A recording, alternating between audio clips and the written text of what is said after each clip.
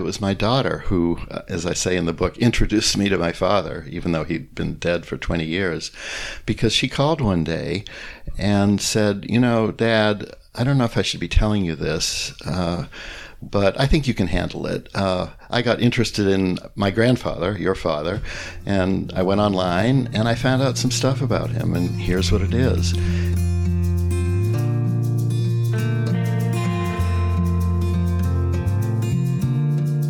Welcome to Zestful Aging, where I interview inspiring and influential guests who are making their mark on the world and contributing to the common good. Making your mark, big or small, is creating your legacy, and it's one of the proven ways we can age with energy and deep contentment.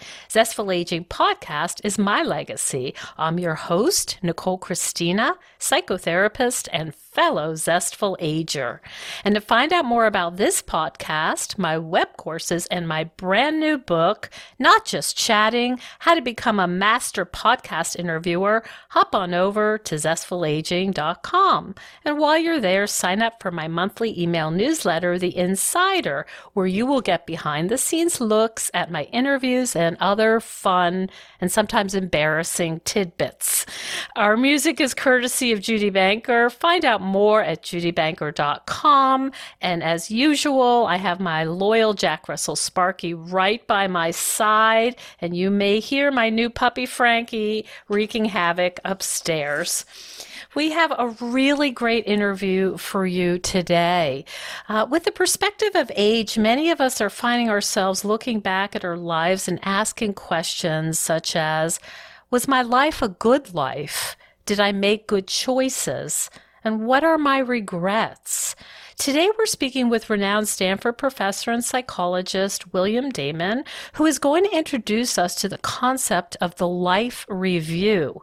In his new book, A Round of Golf with My Father, Damon illustrates the life review by describing his journey to uncover the hidden story of his father, whom he never met and knew almost nothing about until a sudden recent discovery. Damon had been raised to believe that his father was killed in World War II.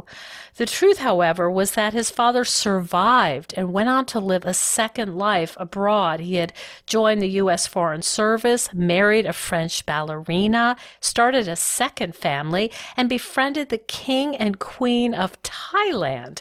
He also built a reputation as a formidable golfer, a game Damon loves and wishes they could have shared together. This book is a mystery as well as an exercise in understanding how misfortune can take our lives in positive directions that we could not have understood at the time. Welcome to the show. Thank you. I'm so pleased to be with you. We're going to have a great conversation, I think, because, well, I know that you're a psychologist. There's so much to this book, and it's a very different kind of book. You're blending your work as an academic whose partial focus is on finding purpose, and it's also woven into your real life experience. What was it like writing this book about searching for your understanding your father, his life, and his memory? Well, it was mixed feelings. I was thrilled to discover all kinds of things about my father that I never knew, and also the fascination of going through history and archives. I'm not a historian, but I learned the thrill of discovering old letters and school records and other bits of information about him. He had died 20 years before I discovered who he was. So it was very exciting recreating this person and discovering his character and who he was. But I also have to say that for me, there was some pain, some difficulties, because I had to confront some of the mistakes I made in not paying attention to his life or anything about him for decades of my life, and regrets I had about not discussing this with my mother until she passed. So I had to work through a lot of the regrets and mistakes that I made, which was an emotional endeavor for me. So I had a mixture of excitement, thrill, fascination, and some psychological discomfort. You could never have imagined this journey, and correct me if I'm wrong, but in the book you talk about your daughter saying, "Hey, I found something out about your dad. Do you want to know it?" Yeah, that's how it started? it is. And, the irony is, of course, I'm a lifespan developmental psychologist, and I ought to know about how important it is for all of us to examine our past, to bring things forward, to confront some of the regrets that we've had in life. But I myself was not doing that. And it was my daughter who, as I say in the book, introduced me to my father, even though he'd been dead for 20 years, because she called one day and said, Dad, I don't know if I should be telling you this, but I think you can handle it. I got interested in my grandfather, your father, and I went online and I found out some stuff about him, and here's what it is. And at that moment, I was in my 60s at that point, and at that moment, I realized how important it was for me to actually become active and do more of this exploration myself. So I owe this. This is one of the many ways in life that you can learn from your children. And Talk about, maybe this is not the appropriate analogy, but that was a can of worms that you had to decide, do I really, talk about a life-changing experience. Exactly. And I think if she had, she was too young to have done this, but if she had called me 30 years earlier, of course she couldn't have because she was my daughter, but I would not have been able to handle it. And I think I was ready for it at that point in my life. And it was a bit of a can of worms, but one that, one of the other things, of course, we all know is that the best way to deal with problems is to confront them. And I'm very grateful that I had that opportunity to do that. Yeah, there's something so poetic about the way this got uncovered. Do you remember when she spoke with you, having any feelings of like uncertainty, like, do I really want to go down this road, or was it just straight go? Was it just like, I'm going to grab this opportunity, absolutely 100%? At that point, I was ready to grab the opportunity. I was at a point in life where I was ready to look back on my life and bring it forward. That's part of looking back, is not letting it freeze and stay there. And I was very interested in the method of the life review that I'd been reading about anyway. And so this was an opportunity to try it out on myself as a case of one. And N equals one. Exactly. Which is different than my other studies, which usually have large subject populations. But so it was both a personal journey, which intrigued me, and also a professional interest, because I had written a lot in my life on purpose, on lifespan development, on aging well, and this was a chance for me to explore a method of life review that had been developed by a legendary psychiatrist, Robert Butler, that hadn't been that well known. And so I had a chance to really explore that method. So I had the professional interest as well. It really comes alive, doesn't it, when it's you can make it personal. The work really comes, it's a totally different experience. Right. So talk a little bit about life review, because I think most of us generally can, figure out what that means, but there's steps to it. It's actually describes something that would you say, a protocol, or there's more to it than just, I'm thinking about my life now? Exactly. We all tell stories about ourselves all the time, spontaneously. We do that every day in small ways and big ways. If we go to the department store and get a bargain or something. We'll come home and sometimes say, hey, I got a handbag for 40% off. That's a bit of a story about yourself, and also deeper stories. But when we do it spontaneously in a non-systematic way, it can be haphazard and sometimes even end up dwelling on incidents and memories that are not really the best guide for you to understand, number one, who you are, because that's part of why we tell stories, is to construct our own identities. But even more importantly, give you a sense of where you're headed, what the direction, what the dots are in your life that you need to connect in order to make sense of your life and in order to plan and say, this is the best of my life. This is the person I want to be. This is what I am going to dedicate myself moving forward. Because at every age, no matter how old you are, you have a future, and it's very important for you to have purpose, to have a meaningful future, and to make choices. And the life review is a way I've discovered to systematically go back over the events and people and things that have influenced you in your life and think about the high points, identify what it is that was meaningful to you and purposeful, and give you a sense of how you can continue that and build upon that in the future. So a life review is a systematic way of doing what we do all the time spontaneously, which is tell life stories, but it's life stories with a purpose. It's woven in that is an assessment, right? It's not just thinking about, oh, this happened, but these are things that I want to do more of, and how can it's almost, there's this like consolidation process. Does that sound right? There is, and there's also an opportunity to learn.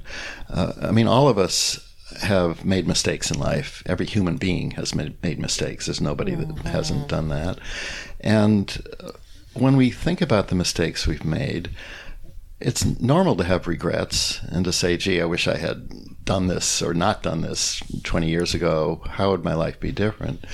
But understanding how to evaluate those mistakes and learn from them. And that's the way to have a positive outcome out of the regrets that you have, rather than dwelling on regrets and dwelling with bitterness or resentment or any of the negative feelings. And that's exactly what Robert Butler was targeting when he developed the method of the life review. He was a psychiatrist. I'm not. I'm a psychologist, and I'm not a clinician. But he was interested in depression, and his conclusion was that a lot of the depression that comes with aging is that people think about their lives in random, haphazard ways instead of really intentionally thinking about what was valuable in my life and affirming the person you are now and saying yes to the life you've been given. So gratitude is a big part of this and a very important part of it. It makes me think a little bit of some of the work, like with Bronnie Ware on the regrets, 5 regrets of the dying, that sometimes this is done, through hospice, on the deathbed, what was good, what wasn't. And I don't want to oversimplify, but it sounds like you're saying, why wait? Yeah, I'm exactly saying that. Okay.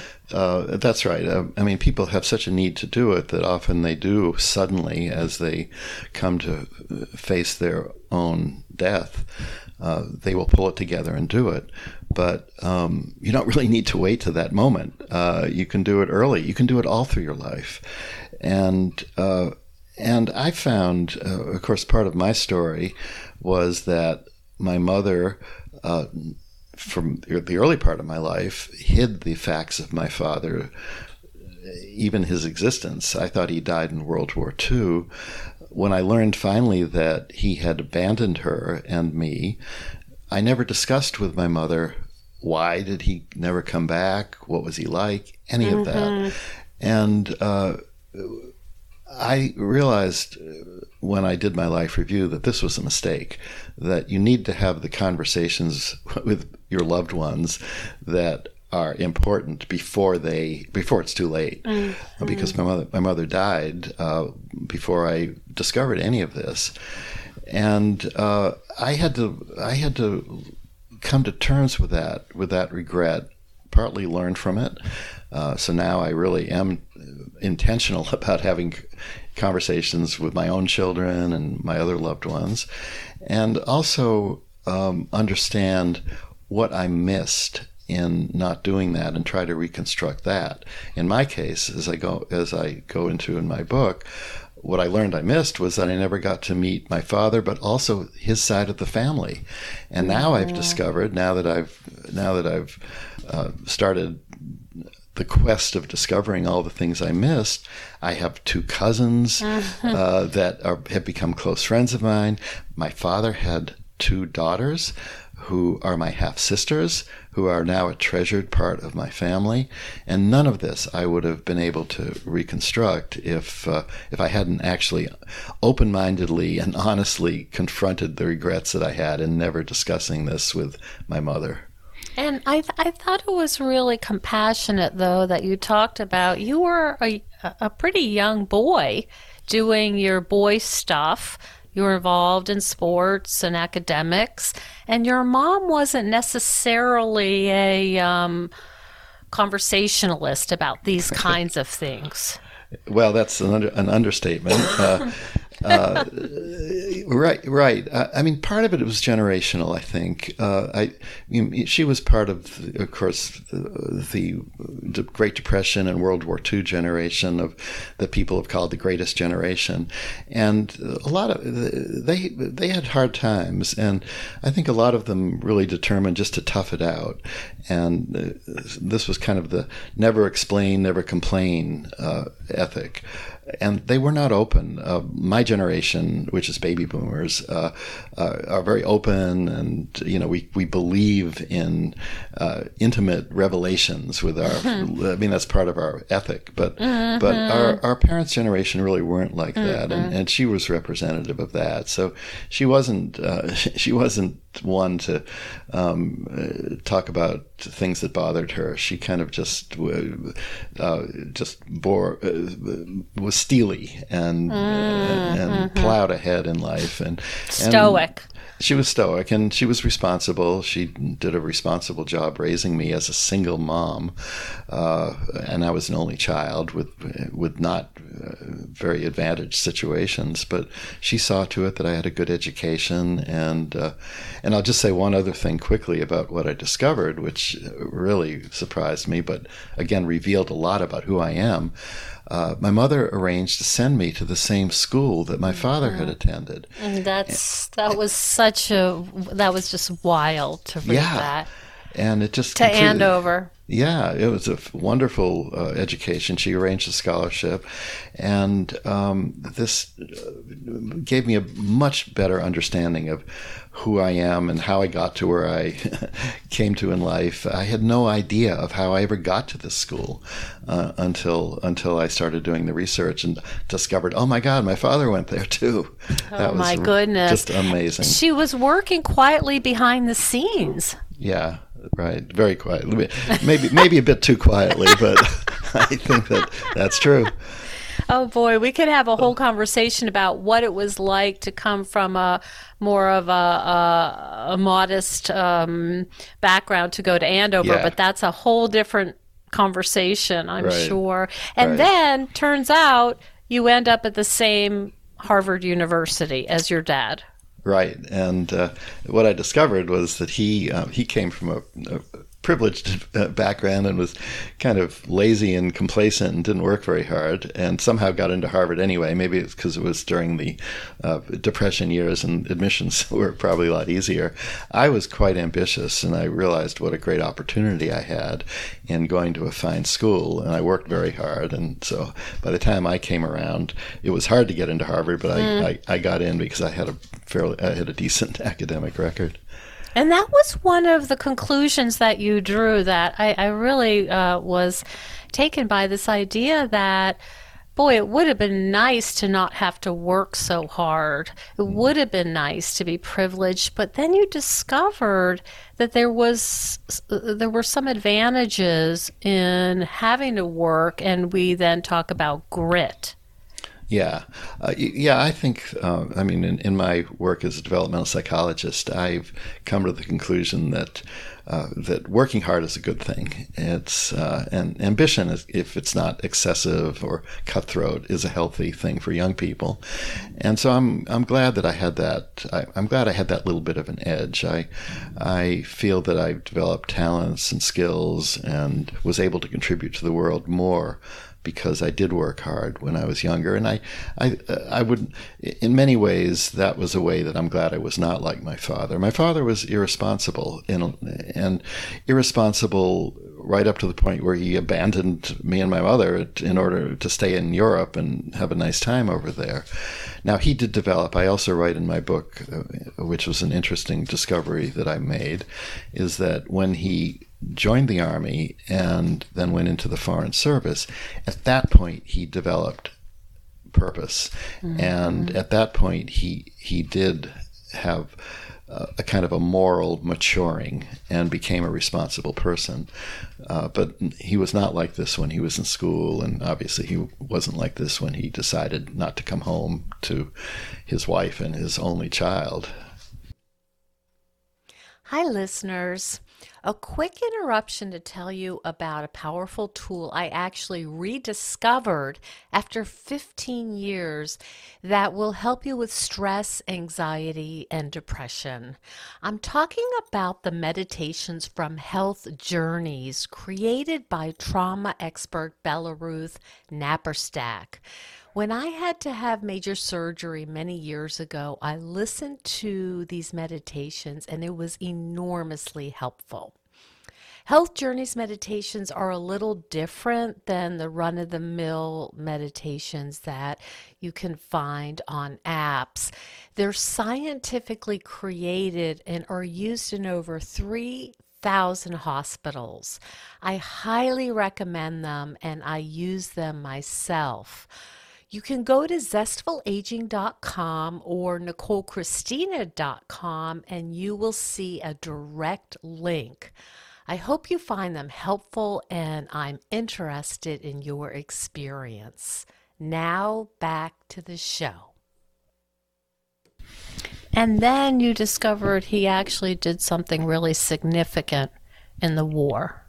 He made a significant contribution.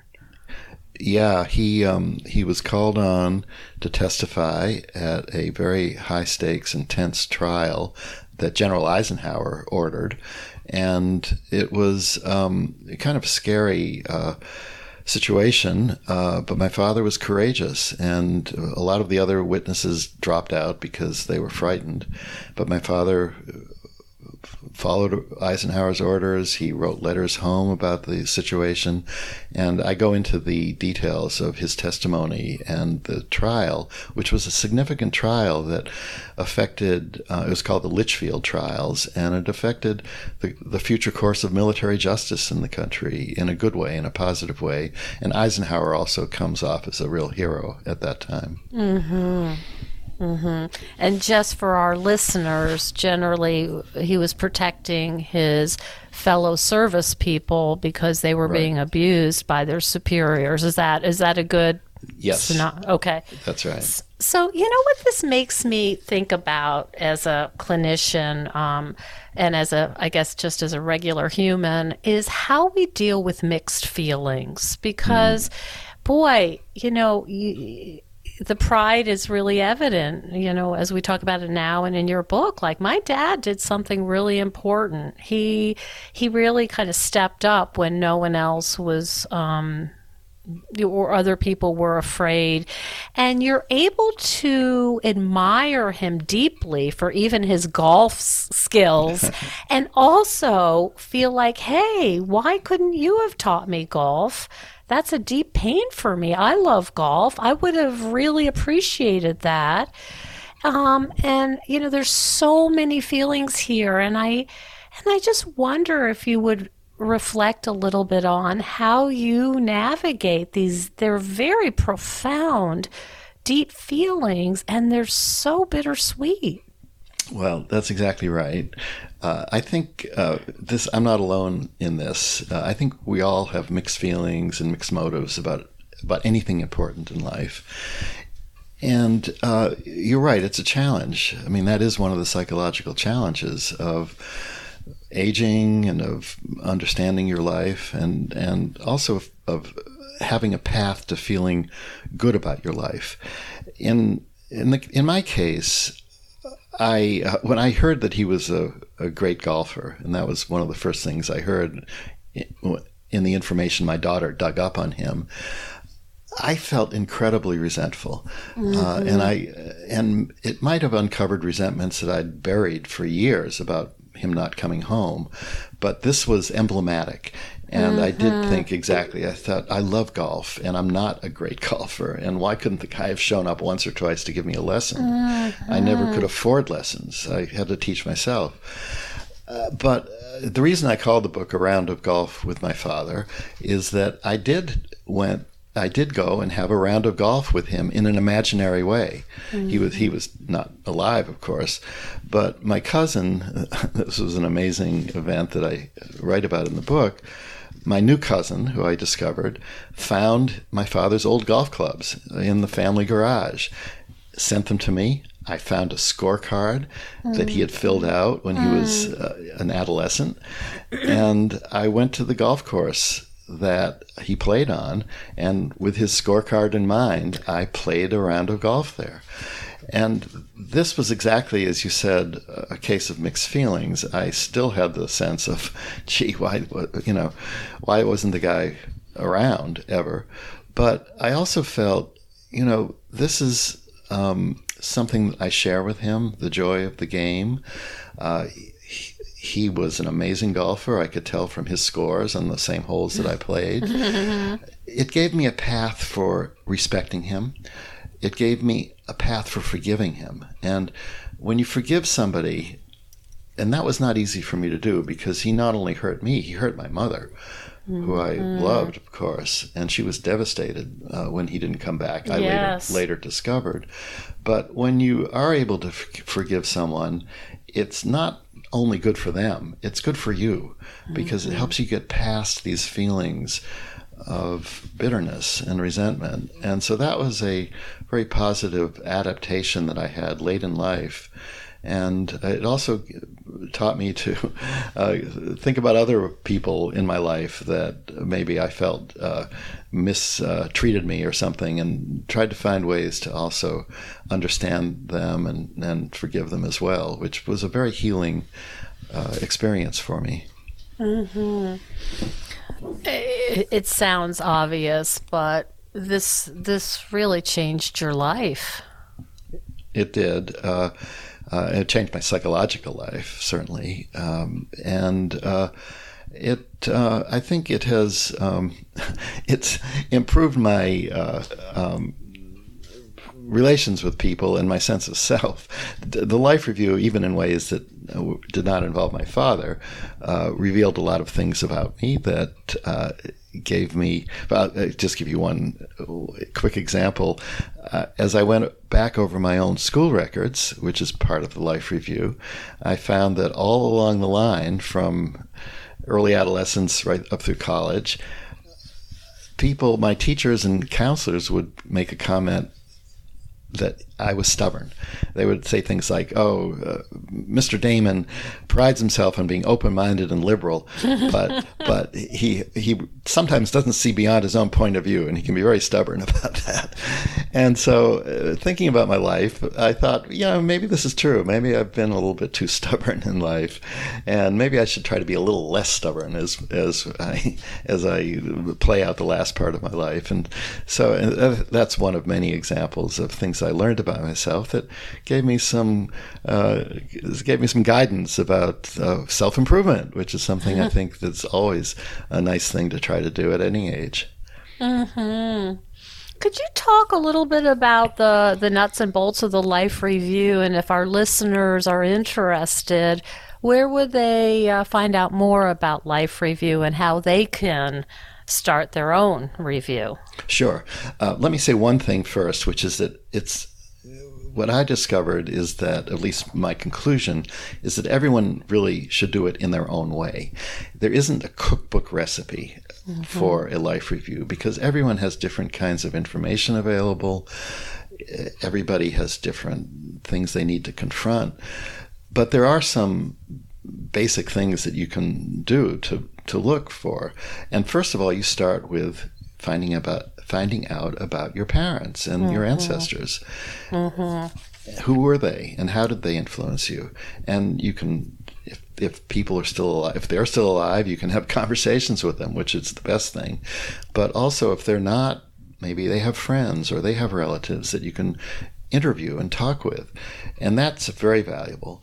And then you can find out about everything that you've done. And that includes maybe going back to your school, you're talking to some of your old teachers if they're around, or looking into the file cabinets and looking for records about what people said about you.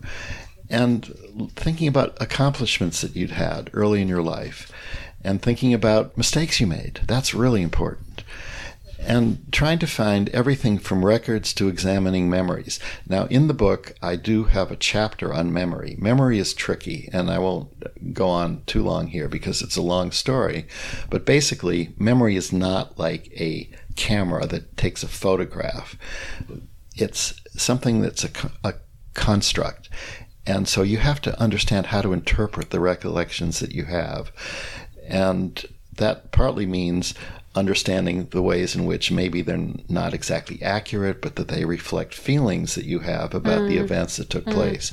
I go into this in detail in the book, and I won't try to go into it in depth here. But basically, that's a big part of the life review also, is learning how to think about your memories and how to take away the meaning that they have for you.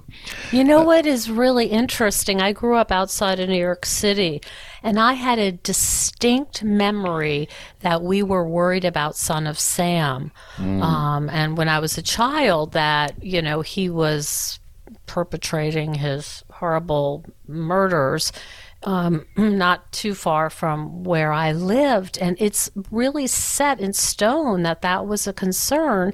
Then I just watched a documentary, and the dates did not add up. I was not that young. And in fact, I had already left that area, but somehow I would have sworn, and I know there's a lot of research on this, and it's really important when you're when there's been crimes committed and you say, I'm sure that's the person.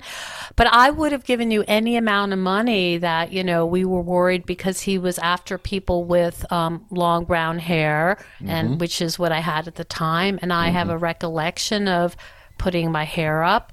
And I don't know exactly how that got filtered, but it could not have happened the way that I remembered it. Yeah, that's really interesting. Well, in my book, I write about Jean Piaget, the great psychologist, who said that he vividly remembered somebody that attempted to kidnap him when he was a very young child, and he could even remember the color of the man's cloak and every other thing. And he discovered later that it was all made up, that it was made up by the nursemaid that had been pushing his carriage because she wanted favors from the family. So she told the story of an imaginary kidnapping. Piaget remembered it so distinctly that he remembered everything about it, including the policeman that saved him and everything else. None of that happened. And so that's an extreme example. Most of our memories have some truth to them, but it's not the whole truth and nothing but the truth.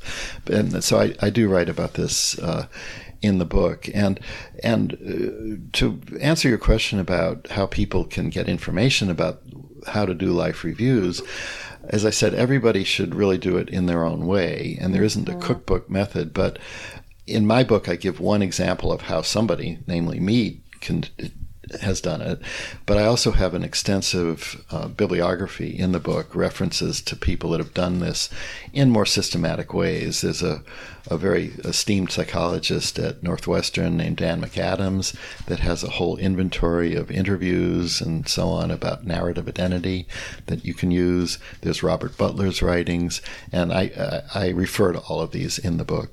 Mm-hmm. Mm. And for some of the people who may not get a chance to look at your book, it sounds like what you're saying is just to do some poking around, some investigation, some like, what were my school years like, if the teachers are still around, or people in the neighborhood. Yeah, I mean, whatever's available. If you were in the military, look for the military records, early jobs, old friends. Think about the things in your life that were important, that shaped you, that influenced you, and try to do it, as I said, in a way that reflects a desire to understand what was meaningful and where did you make some contributions also? Where did you actually have a purpose that made a difference to other people? Because that's a big part of life, that everyone has made a difference to the world and to other people, and reconstructing that and thinking about that is enormously fulfilling and helpful moving forward. It's such an important exercise, and I would imagine that it could really help people live the last part of their lives with a much deeper sense of peace and joy. Yeah, well, I can say from my case of one, namely me, that that's exactly what's happened. It's been a huge way of resolving a lot of things that were getting in the way of exactly that. And I enjoyed it too. It's also, I mean, it's not only a kind of a mental health thing. It's also a lot of fun. It's not frankly. an assignment. yeah. It was a lot of fun and I met new people, and everybody received me warmly, and I think people usually do. And so it was a pleasurable endeavor, as well as a peaceful one in the long run. Mm. Where can people find out more about you? Well, let's say as a Stanford. Yeah, go ahead. not your millions of journal articles. Yeah, right, but exactly. let me say it this way. How can they find out more about your book? Let's do it that way. Okay, good. Well, the book is easily available. It's called A Round of Golf with My Father: The New Psychology of Exploring Your Past to Make Peace with Your Present, and it's available on Amazon, and you can get it through bookstores and everywhere else. The way to find out about me and my other things I've done, of course, there's always Google. And if you Google me, my Wikipedia page comes up. My Stanford Center that I direct has a website that has not only information about work I've done, but about all my wonderful students over the last 25 years, each of whom have found ways to go beyond what I've done in their own wonderful ways through their work. So you can Google Stanford Center on Adolescence and see the work that we've done there. And as I said, it's not hard to find out about. There aren't, as far as I know, there are no other William Damons that have done work in lifespan development. Thank you for that. So it's not too hard to find out. And the book, which I think the book sort of has everything in it, because it really has my life review and the dramatic story of my father and all of that. And that book is widely available at this time. And I would recommend it highly. And congratulations on all of this. I mean, I know you've had a lot of accolades at Stanford and been very successful in your career, but I imagine this has a a very different place for you in terms of accomplishment. Well, thanks so much, and thanks for recognizing that. It's true. I did feel this was really a leap. I kind of I left the normal. I took a jump away from the more normal scholarly work that I'd been doing, and kind of leapt into a personal discovery that I think has not only personal for me, but so many people have had experiences like this of things they haven't understood in their past, even missing people from their families. And so I felt that I kind of entered a new realm here. And so thank you so much for recognizing that. And thank you for talking to us today, Bill. It really is a delightful book, and this idea of life review I think is profoundly important, and I think will resonate deeply with our audience. So thanks for spending time with me this morning. It was really a pleasure. Oh, and your work is so important and great. So I feel privileged to be with you today. Thank you so much for joining us on Zestful Aging. If you like the podcast, please share it with some of your friends. I love to hear from my listeners. Send me an email at NicoleChristina.com. It's no secret that everyone's feeling pretty restless and unsettled right now. Our lives are upside down, and the future is feeling pretty uncertain. But if you're anything like me, organizing my stuff can help me feel a little calmer. It's something I can do to help me feel a little more in control and in charge of my own life. If you think decluttering could help you feel better and you could use a little assistance with that, check out the online course I've developed with professional organizer and designer Carrie Luderin. It's called Too Much Stuff. And Too Much Stuff is different from other courses or articles or guidance you may have used up. We give you clear steps to deal with the clutter and the tools to help you face the overwhelming feelings and the emotions that come up when we're going through our clutter. And a lot of those emotions are just feeling anxious or guilty or just basically flooded with a lot of different confusing feelings.